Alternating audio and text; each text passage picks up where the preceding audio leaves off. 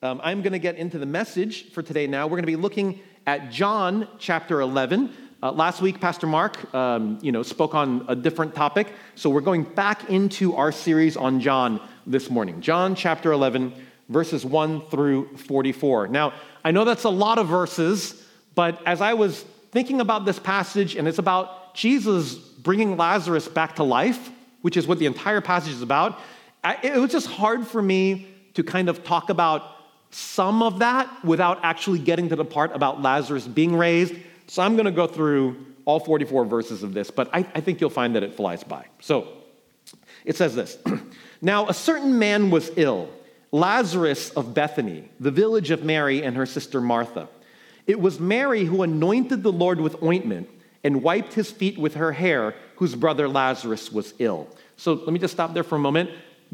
What John is referring to here about Mary anointing Jesus' feet is something that we will see in the next chapter, in chapter 12. So he's alluding to that. This is the same Mary, but we won't see that until chapter 12. So the sisters sent to him, saying, "Lord, he whom you love is ill." But when Jesus heard it, he said, "This illness does not lead to death. It is for the glory of God, so that the Son of God may be glorified through it." Now, Jesus loved Martha and her sister and Lazarus. So when he heard that Lazarus was ill, he stayed 2 days longer in the place where he was. Then after this, he said to the disciples, "Let us go to Judea again." The disciples said to him, "Rabbi, the Jews were just now seeking to stone you, and are you going there again?" Jesus answered, "Are there not 12 hours in the day? If anyone walks in the day, he does not stumble, because he sees the light of this world. But if anyone walks in the night, he stumbles, because the light is not in him." Now, I'm not going to focus on this, but just to not leave you puzzled, if you're wondering what Jesus is talking about here with 12 hours in a day and the light and the darkness, I think what Jesus is really saying here, remember the context is, his disciples are like, "You want to go back up to Jerusalem? They were just trying to kill you there. That's dangerous. Why do you want to go back up to Jerusalem?" What Jesus is saying here, hey, if anybody walks in the light of the day, the 12 hours of the day of sunlight, he doesn't stumble. What he's saying, I believe, is that, look, you don't need to be afraid. I am walking in the will of God, and as long as I am walking in the will of God, I cannot die before my appointed time. I cannot. As long as it is day, we will be doing the works of God. Night is coming. He will go to the cross when darkness comes and crucifies Jesus. But until his hour comes, until it is according to the plan of God the Father, nobody can touch him. Nobody can touch him. Don't worry. As long as it is day, you do not need to be afraid. Let's go. After saying these things, he said to them, "Our friend Lazarus has fallen asleep, but I go to awaken him." The disciples said to him, "Lord, if he has fallen asleep, he will recover." Now, Jesus had spoken of his death, but they thought that he meant taking rest and sleep. Then Jesus told them plainly, "Lazarus has died. And for your sake, I am glad that I was not there, so that you may believe. But let us go to him." So Thomas, called the twin, said to his fellow disciples, "Let us also go, that we may die with him." Man, this Thomas. Remember Thomas, doubting Thomas? "I'm not going to believe until I put my finger in his hands and in his side." This same Thomas, now he's saying, "Let us go that we may die with him." What a downer, right, this guy Thomas. But actually, I think he gets a bad rap because, look, he's like, maybe he thinks they're going to die, but he's willing to go with Jesus. He's willing to be martyred, right? He's willing to die with Jesus. So I think Thomas, he shows up pretty good here. He looks pretty good here. He gets a bad rap, but he had faith. Now, when Jesus came, he found that Lazarus had already been in the tomb 4 days. Bethany was near Jerusalem, about 2 miles off. And many of the Jews had come to Martha and Mary to console them concerning their brother. So when Martha heard that Jesus was coming, she went and met him, but Mary remained seated in the house. Martha said to Jesus, "Lord, if you had been here, my brother would not have died. But even now I know that whatever you ask from God, God will give you." Jesus said to her, "Your brother will rise again." Martha said to him, "I know that he will rise again in the resurrection on the last day." Jesus said to her, "I am the resurrection and the life. Whoever believes in me, though he die, yet shall he live. And everyone who lives and believes in me shall never die. Do you believe this?" She said to him, "Yes, Lord. I believe that you are the Christ, the Son of God, who is coming into the world." When she had said this, she went and called her sister Mary, saying in private, "The teacher is here and is calling for you." And when she heard it, she rose quickly and went to him. Now Jesus had not yet come into the village, but was still in the place where Martha had met him. When the Jews who were with her in the house, consoling her, saw Mary rise quickly and go out, they followed her, supposing that she was going to the tomb to weep there. Now when Mary came to where Jesus was and saw him, she fell at his feet, saying to him, "Lord, if you had been here, my brother would not have died." When Jesus saw her weeping, and the Jews who had come with her also weeping, he was deeply moved in his spirit and greatly troubled. And he said, "Where have you laid him?" They said to him, "Lord, come and see." Jesus wept. So the Jews said, "See how he loved him." But some of them said, "Could not he who opened the eyes of the blind man also have kept this man from dying?" Then Jesus, deeply moved again, came to the tomb. It was a cave, and a stone lay against it. Jesus said, "Take away the stone." Martha, the sister of the dead man, said to him, "Lord, by this time there will be an odor, for he has been dead 4 days." Jesus said to her, "Did I not tell you that if you believed, you would see the glory of God?" So they took away the stone. And Jesus lifted up his eyes and said, "Father, I thank you that you have heard me. I knew that you always hear me, but I said this on account of the people standing around, that they may believe that you sent me." When he had said these things, he cried out with a loud voice, "Lazarus, come out!" The man who had died came out, his hands and feet bound with linen strips and his face wrapped with a cloth. Jesus said to them, "Unbind him and let him go." This is the word of God. This passage is very, very significant for multiple reasons. One of them being what I mentioned 2 weeks ago, that in chapter 11 begins the final chapter of Jesus heading to the cross. We've seen in John chapters 1 through 10, again and again and again, the Jews trying to arrest Jesus, trying to have him killed, trying to do all these different things, but they never could. Why? Because Jesus kept saying, "My time has not yet come. It is still daylight, 12 hours of the day. No one can stop me. No one can arrest me. No one can kill me until it is the will of the Father, until my hour has come." Here in chapter 11, we see the beginning of the coming of the hour of Jesus.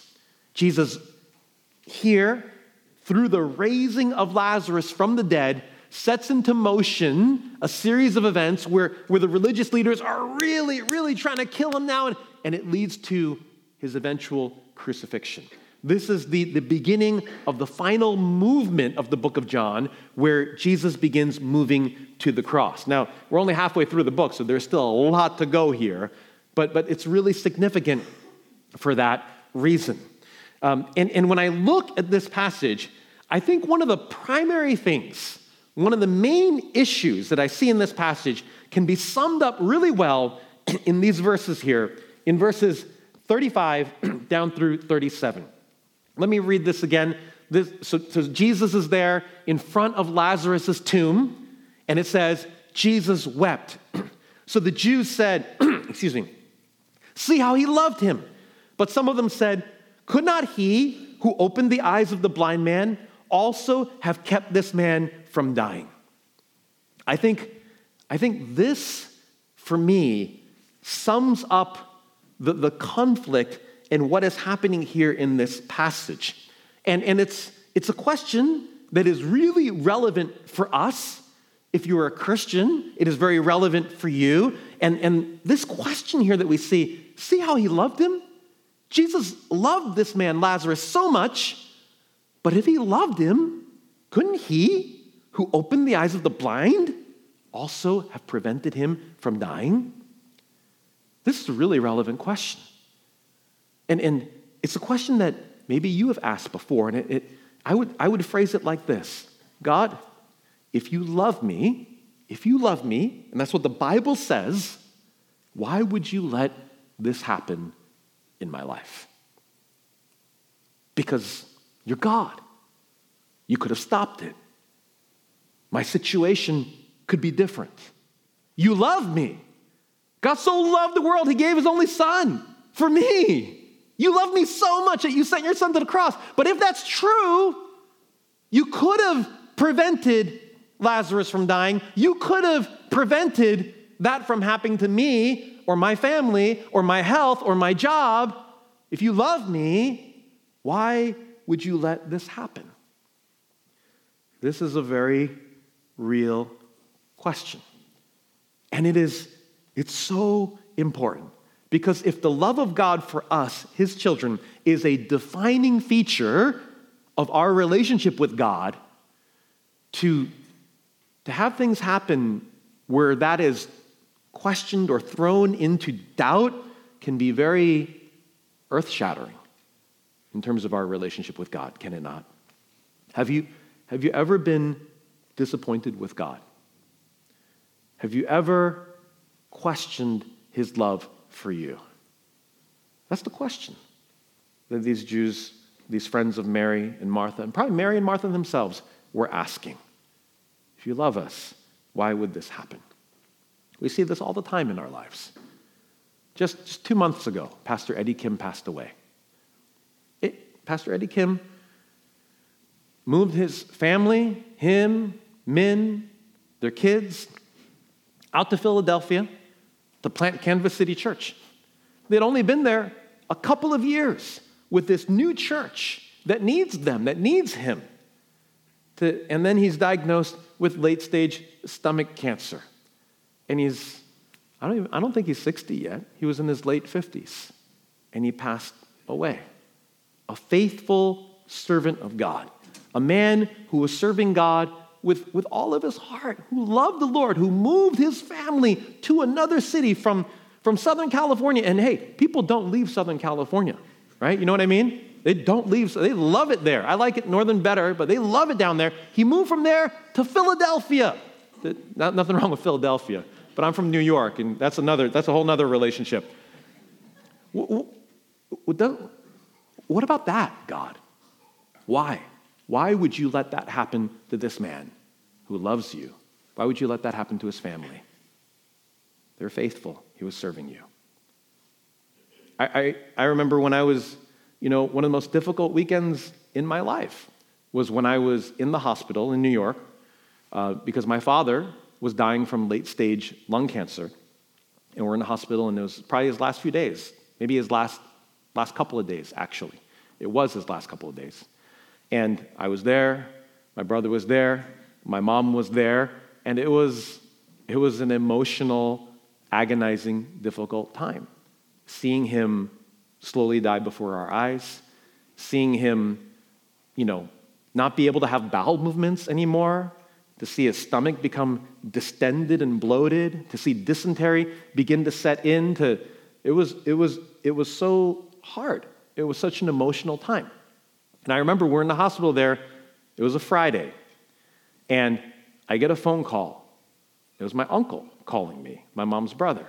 And so I go out of the room to take the phone call. And he tells me, he knew we were in the hospital. He knew my father was dying. And he said to me, Ulysses, I have to tell you something. I said, what is it? He said, your grandfather just passed away.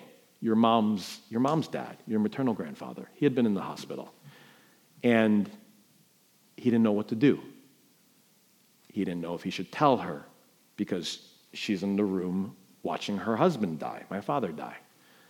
And he said, Ulysses, you're the oldest son. You decide what to do. And I hung up the phone, and I remember I walked into the stairwell of the hospital, and I remember I was upset at God. I was like, God, why? Are you kidding me? Are you kidding? My father ended up dying on Monday. One weekend? That not even just for me, but for my mom? She's watching her husband die, and her dad just died. What kind of timing is this, God? Why would you let this happen? I remember feeling upset about that. Maybe you've had moments in your life where you've said, God, I'm your child. If I'm your child, why? Why would you let me get laid off or lose my job and like this? God, I'm your child. But me and my spouse, we've been trying to have a child for years and have been unable to get pregnant. God, don't you love us or care about us? You know, if any of you have ever tried to get pregnant, and you know how difficult it can be, how emotionally wrenching it can be if even after 1 or 2 months you don't get a positive pregnancy test. I can only imagine for years what that would be like. Have you ever said, God, I'm your child, but why do I have to deal with health issues that most people my age don't even need to think about? Don't you love me? You ever feel that tension? Could not he who loves me also prevented this from happening in my life? If you've never felt that tension before in your life, you probably will one day, because we live in a fallen and broken world. You know,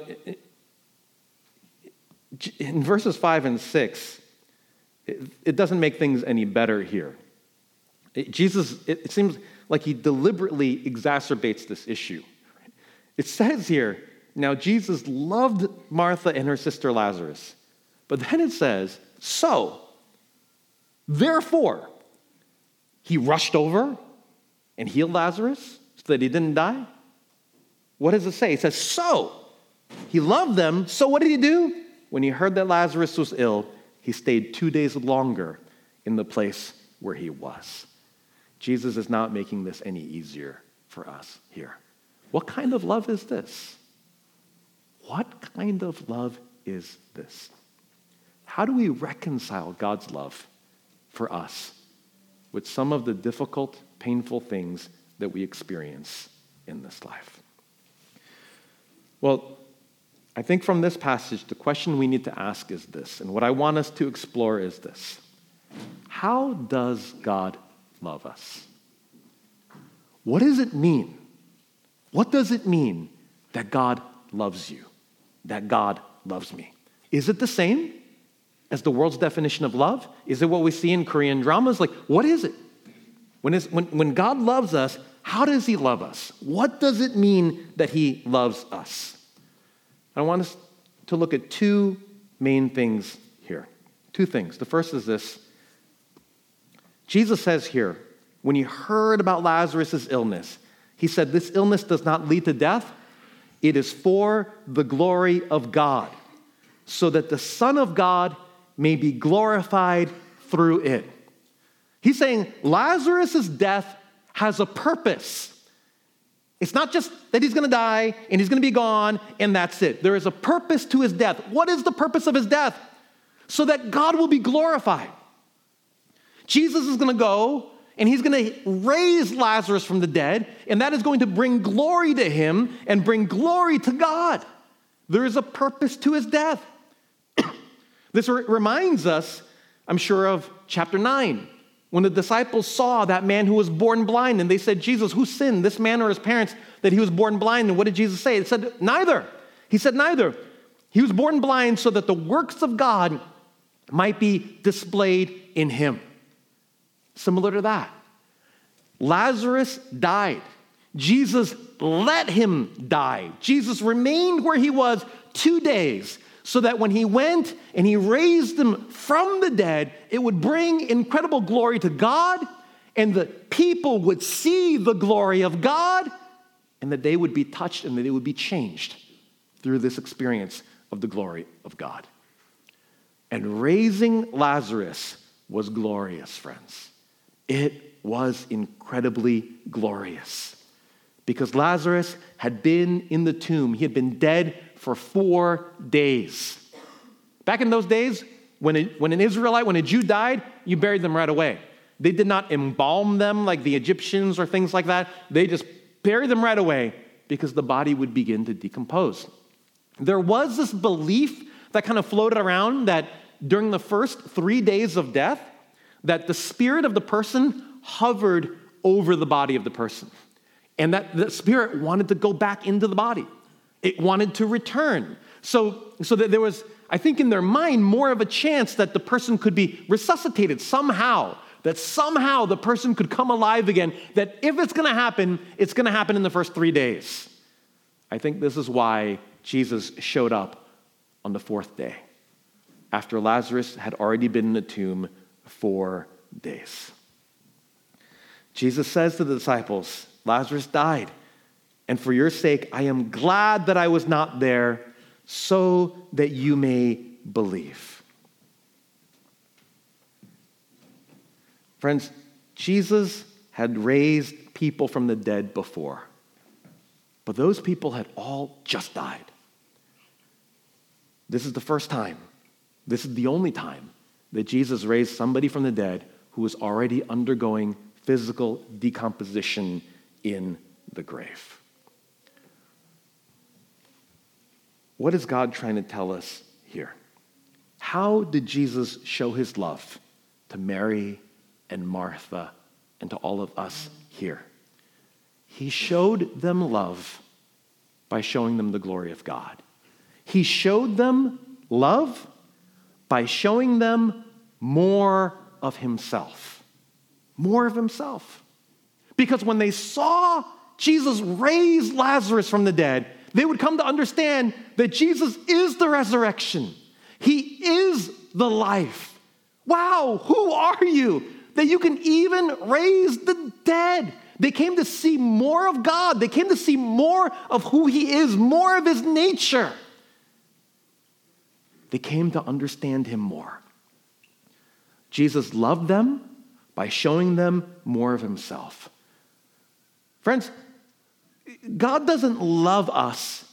The main criterion of God's love is not, well, if God loves me, he will help me to be very healthy. He will keep me healthy. He won't let me get sick. Or if God loves me so much, he will help me to be wealthy and financially secure. If God loves me, then he will help my career to go smoothly and my life to go smoothly overall. And I'll find that special someone and have kids and all these different things, whatever it is you're dreaming about. That's the measure of God's love. No! God loves us by showing us more of him. That is love. He shows us more of who he is.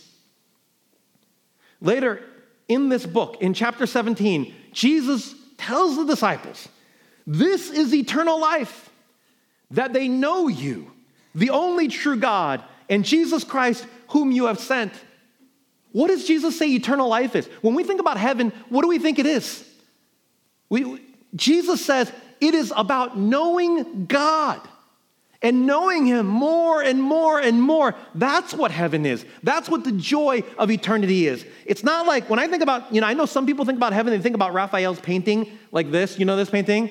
They're like, oh my gosh, what are we going to do up there? Eternity? For real?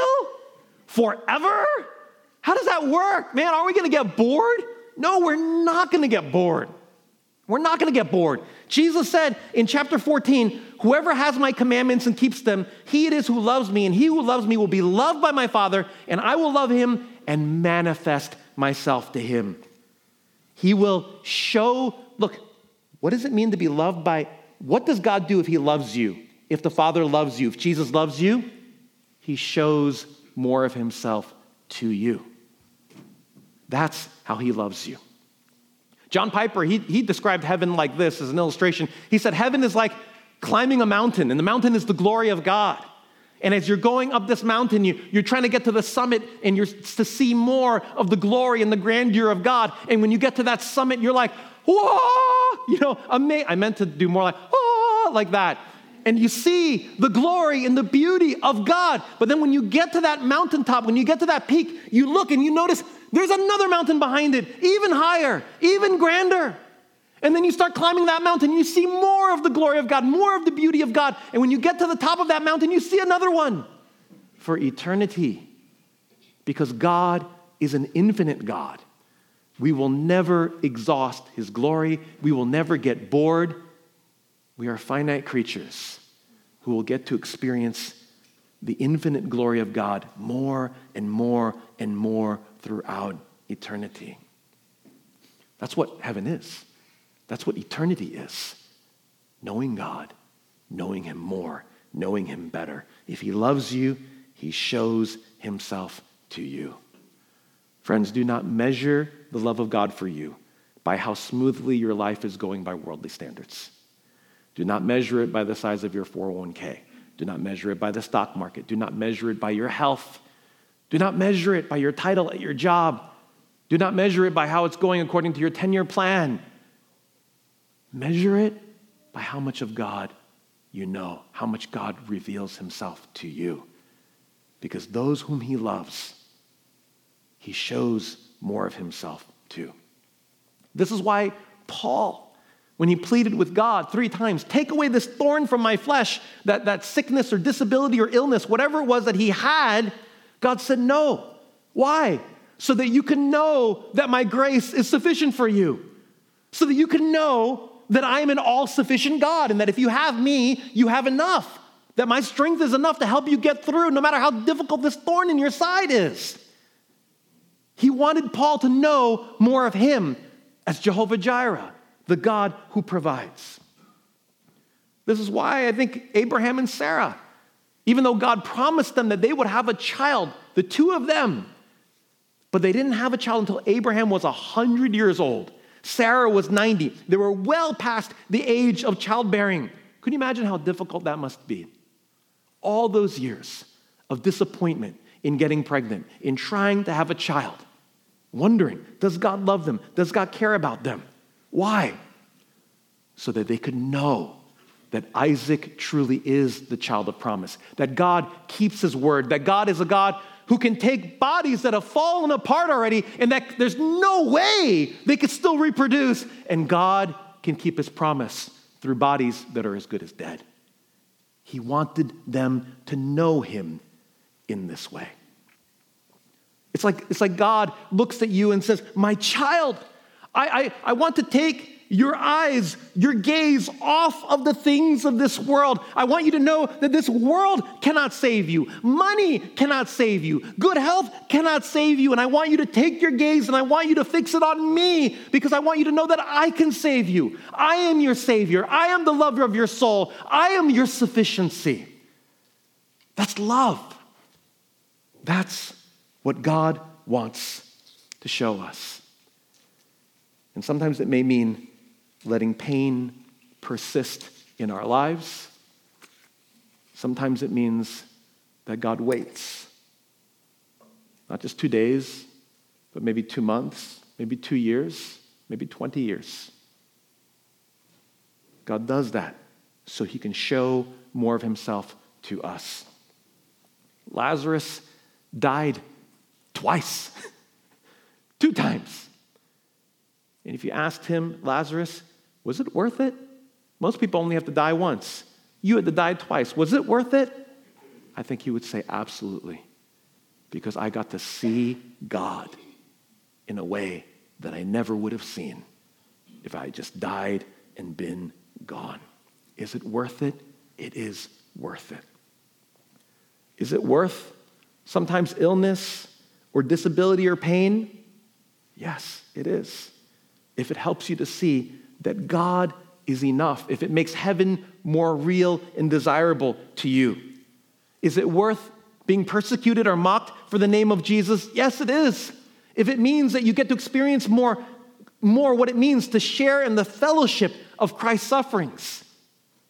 If we can see more of God, it is worth it. God loves us, and those whom he loves, he reveals more of himself to. Here's the second thing here. It says here that when Jesus saw Mary weeping, and the Jews who had come with her also weeping, he was deeply moved in his spirit and greatly troubled. And he said, "Where have you laid him?" They said to him, "Lord, come and see." Jesus wept. So the Jews said, "See how he loved him." The second thing is this. When Mary was weeping, and the Jews that were with her were weeping, they were crying out of sadness because of Lazarus' death, because Lazarus was gone. When Jesus sees this, it says in verse 33 that he was deeply moved in his spirit and greatly troubled. He was deeply moved in his spirit and greatly troubled. I think that's probably a pretty tame translation of this word, that they translate deeply moved. In the Greek, you don't need to know the Greek, but the word is embremaamai. Embremaamai. This is a rare word. It's the only time it shows up in John here. It shows up a few other times in Matthew, in the Gospels, other Gospels, but it doesn't just mean moved. There is an element of anger, of indignation in it as well.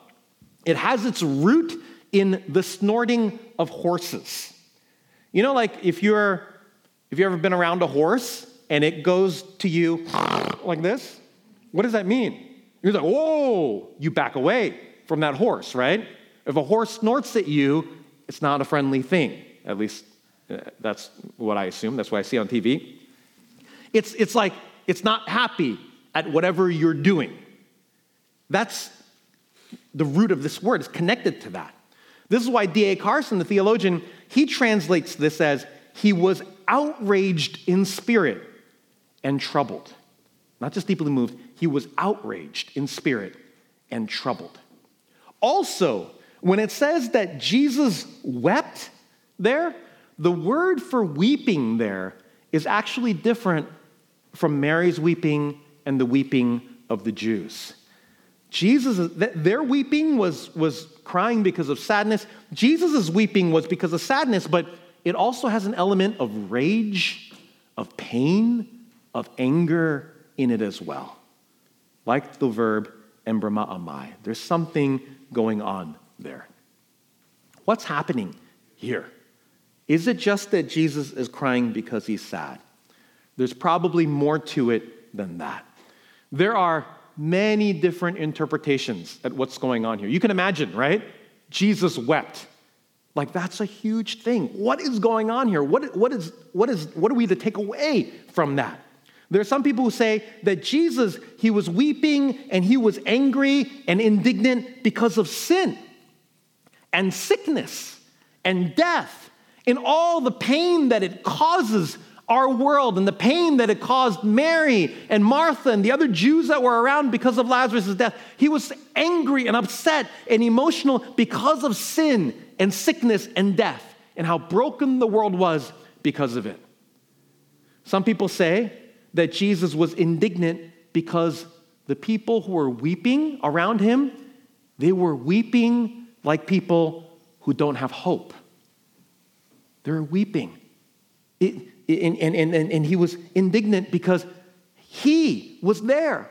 Even though he was there in their midst, the Messiah, the one who heals and does all these amazing things, yet they were weeping in front of him like those who have no hope.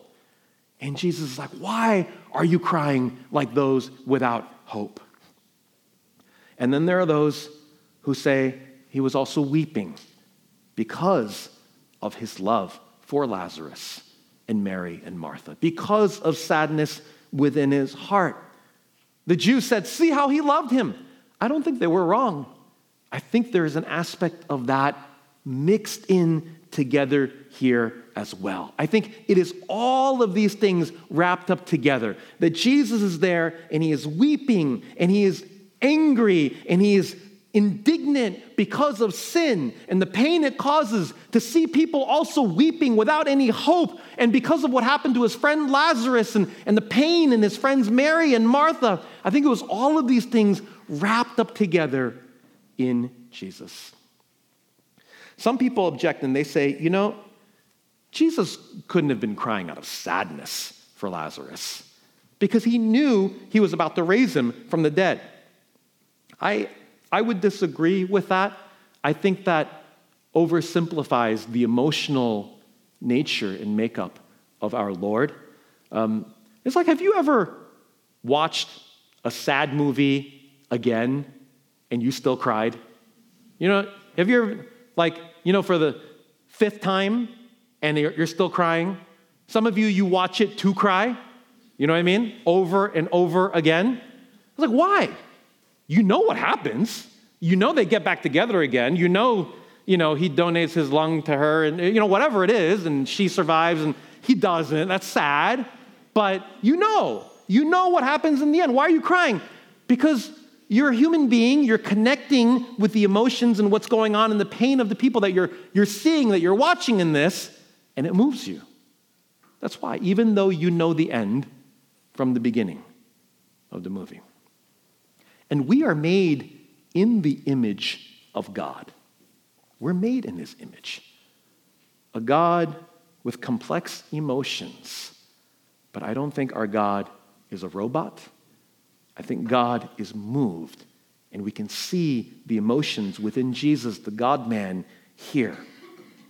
As he is sad and indignant and angry, all mixed together. William Barclay, the pastor theologian, he said this about this passage. To any Greek reading this, and we must remember that it was written for Greeks, this would be a staggering and incredible picture. John had written his whole gospel on the theme that in Jesus we see the mind of God. To the Greeks, the primary characteristic of God was what they called apatheia, which means total inability to feel any emotion whatsoever, where we get our word apathy from. How did the Greeks come to attribute such a characteristic to God? They argued like this: if we can feel sorrow or joy, gladness or grief, it means that someone can have an effect upon us. Now, if a person has an effect upon us, it means that for the moment, that person has power over us. No one can have any power over God. And this must mean that God is essentially incapable of feeling any emotion whatsoever. The Greeks believed in an isolated, passionless, and compassionless God. What a different picture Jesus gave. He showed us a God whose heart is wrung with anguish for the anguish of his people. The greatest thing that Jesus did was to bring us the news of a God who cares.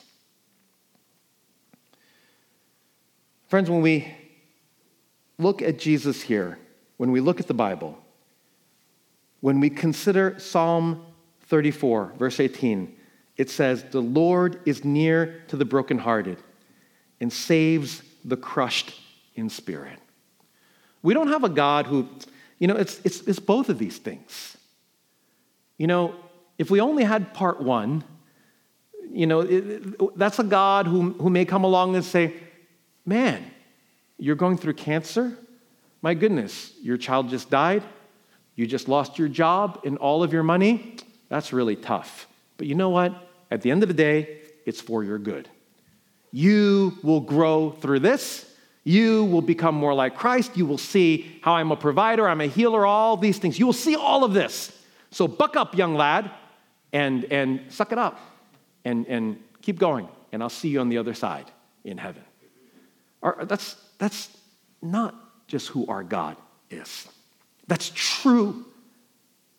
That even in the midst of such pain and brokenness, God can use those things, that pain and that brokenness, to reveal more of himself to us.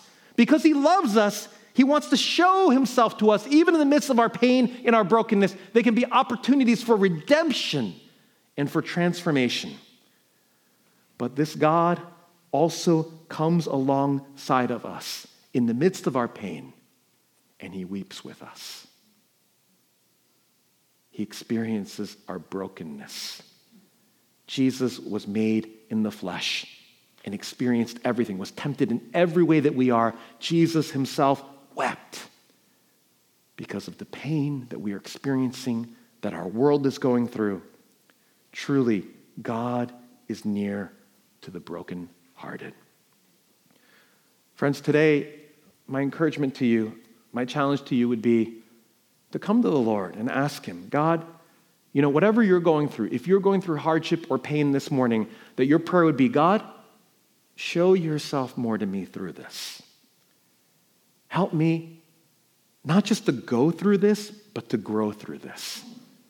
Help me through what I'm going through right now in some way to see you more clearly, to see who you are, that you are a Savior, that I can trust you, that you are a provider, that you are more than enough, that you are sufficient for me. Whatever it is that you're going through, help me, God, to give me contentment so that I can know that I don't need these things, that even if these things don't change in my life, I have everything. I am rich in Christ. God, help me to see that in the midst of my pain and my suffering this morning. And also, God, help me to know that you are near. Sit with me in my ashes. Help me to know that you are near and that you are near to the brokenhearted, that you are not indifferent to my pain or my suffering, but that it moves the heart of God. Let's pray together. I'll invite the worship team up at this time.